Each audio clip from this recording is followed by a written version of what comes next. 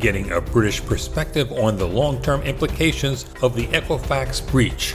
Coming up in the ISMG Security Report.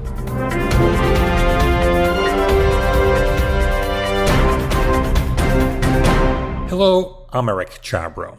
We're devoting today's security report to highlights from last week's panel discussion on the implications of the Equifax breach held at the ISMG Fraud and Breach Prevention Summit in London.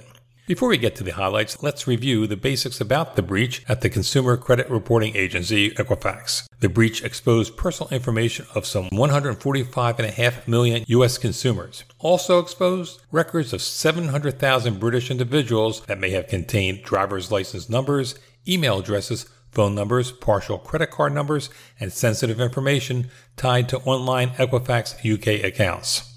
The breach occurred last March, but Equifax did not discover the hack until late July and didn't go public about it until early September.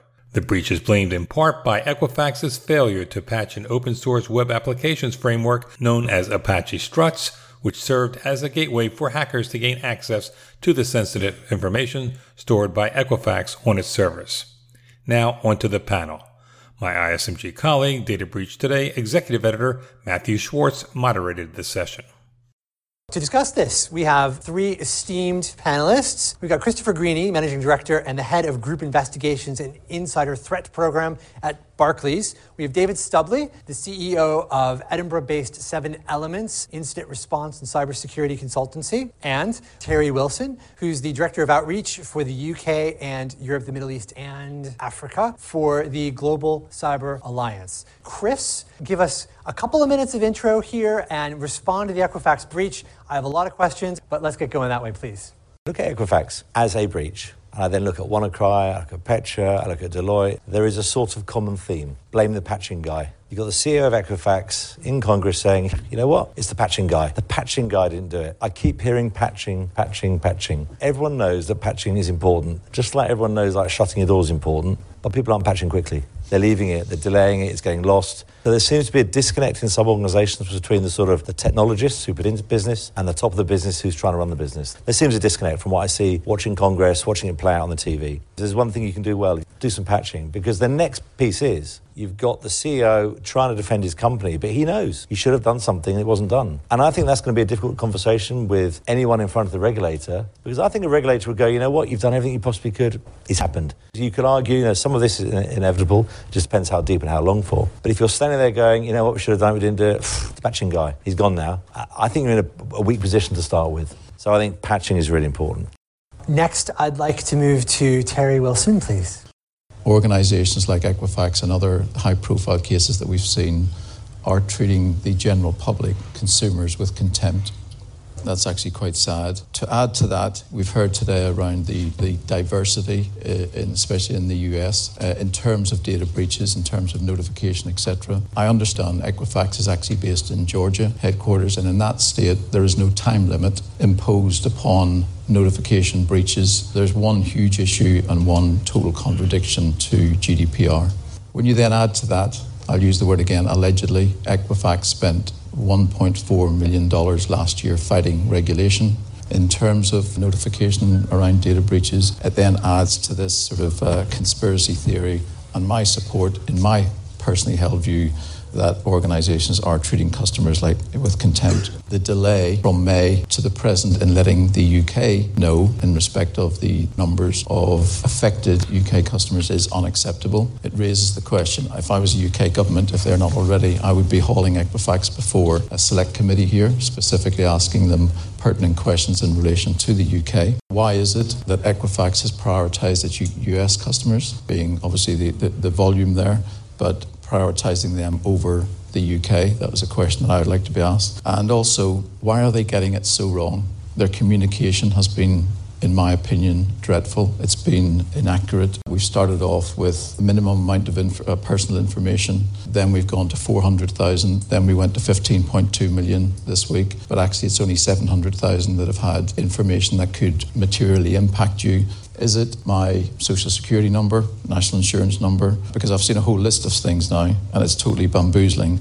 It's phone numbers, driving license details, username and passwords, emails, your secret questions that you've actually provided if you're a member of Equifax. What is it in relation? It can't be that hard with technology. It can't be hard, especially if this happened in May and we're now sitting in the middle of October, surely to actually get more accurate information in relation to your customers. So either you haven't done that scenario testing, you haven't got that plan in place, you don't actually have a plan to accurately report, I think is totally unacceptable.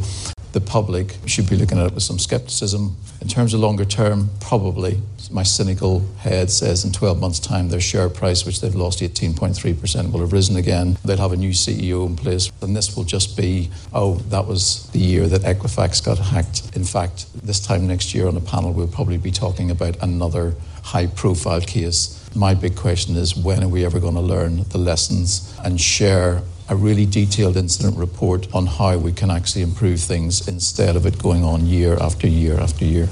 Great points. David, what's your reaction? It's an amazing lesson for all of us in how not to manage an incident. We need to turn it back and say, well, can we learn from their mistakes to aid us in avoiding being in the same position in 12 months' time and being the next large breach on a long list of breaches? You know, I'd probably challenge all of you in this room, have any of you conducted a post-incident review on Equifax as it pertains to you as an organisation? When we return after this brief message, our panelists will contrast breach response in the United Kingdom with that in the United States. Notifications in relation to data breaches are disclosed quicker in the UK. This is a special edition of the ISMG Security Report.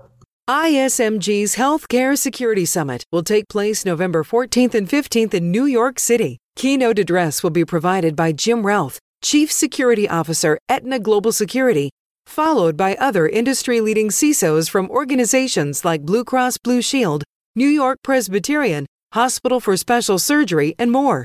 Visit events.ismg.io and register today. We're back. Here again is Data Breach Today Executive Editor Matthew Schwartz posing a question to Global Cyber Alliance's Terry Wilson.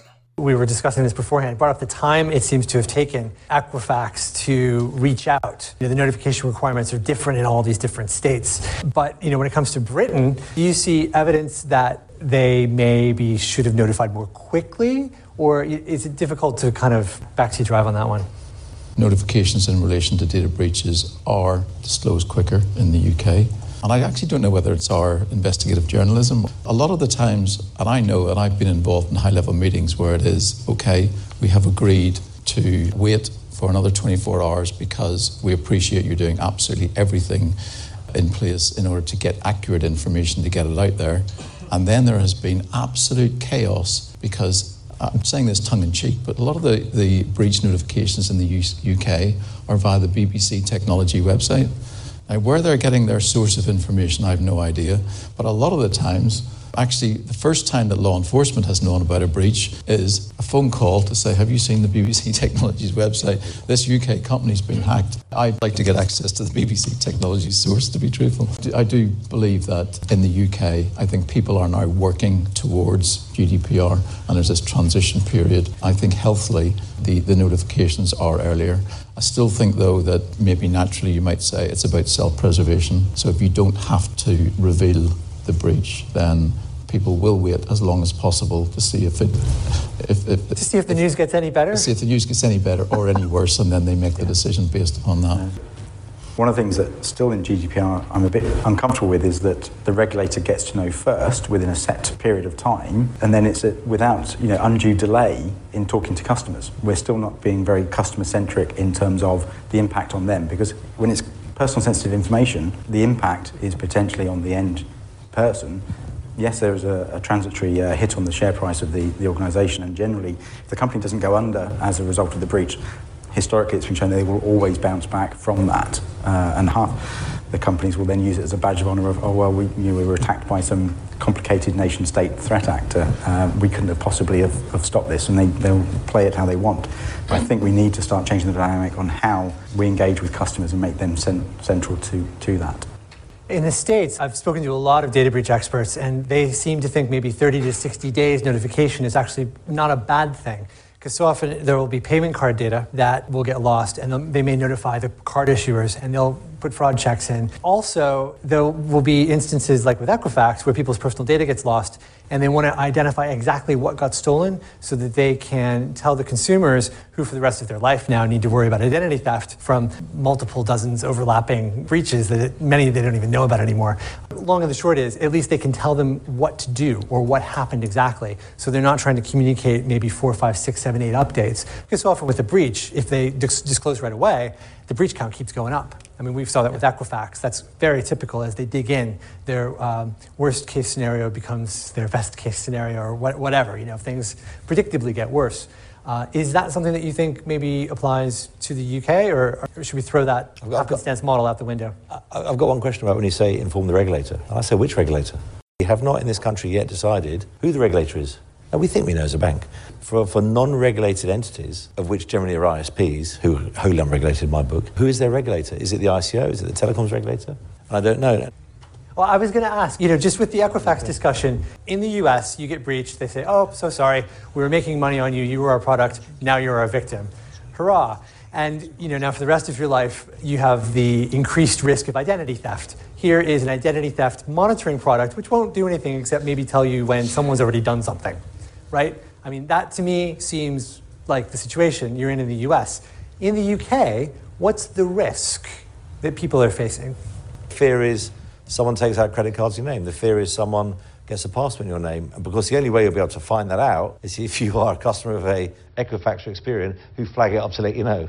It's slightly paradoxical, isn't it? But, I mean, that's the only fear, I think, that someone uses your details for fraud, because there is no crime on the statute books in the UK of identity theft. It's using that identity to perform fraud and other things. So fraud is the secondary offence. And I think it's worth pulling out that there will be an initial spike in inquisitive fraud off the back of this, possibly, debate, but there will equally be, and there always is in a lot of these events, there will more likely be a good lag of time as people sit on the information and use it to influence something that they do at a future point in time. So to write a phishing email that has the right name on it. Social engineering. Social engineering.